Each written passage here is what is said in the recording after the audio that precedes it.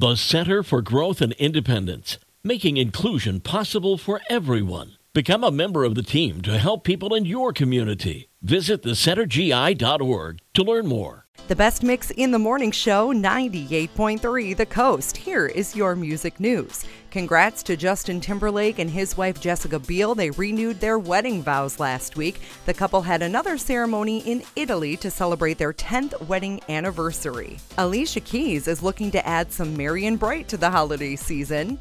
She announced her first holiday album called Santa Baby will be released on November 4th exclusively on Apple Music. And to ring in the holiday season, Alicia Keys will perform live music from Santa Baby on national television.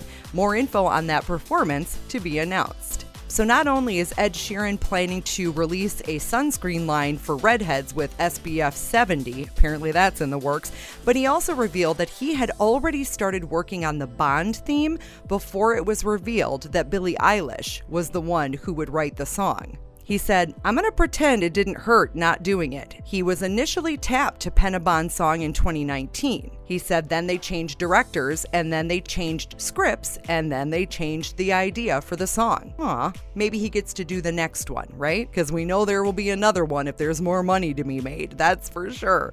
That's your music news. Hall & Oates, Mike and the Mechanics, and Shania Twain coming up on the best mix in the morning show, 98.3 The Coast.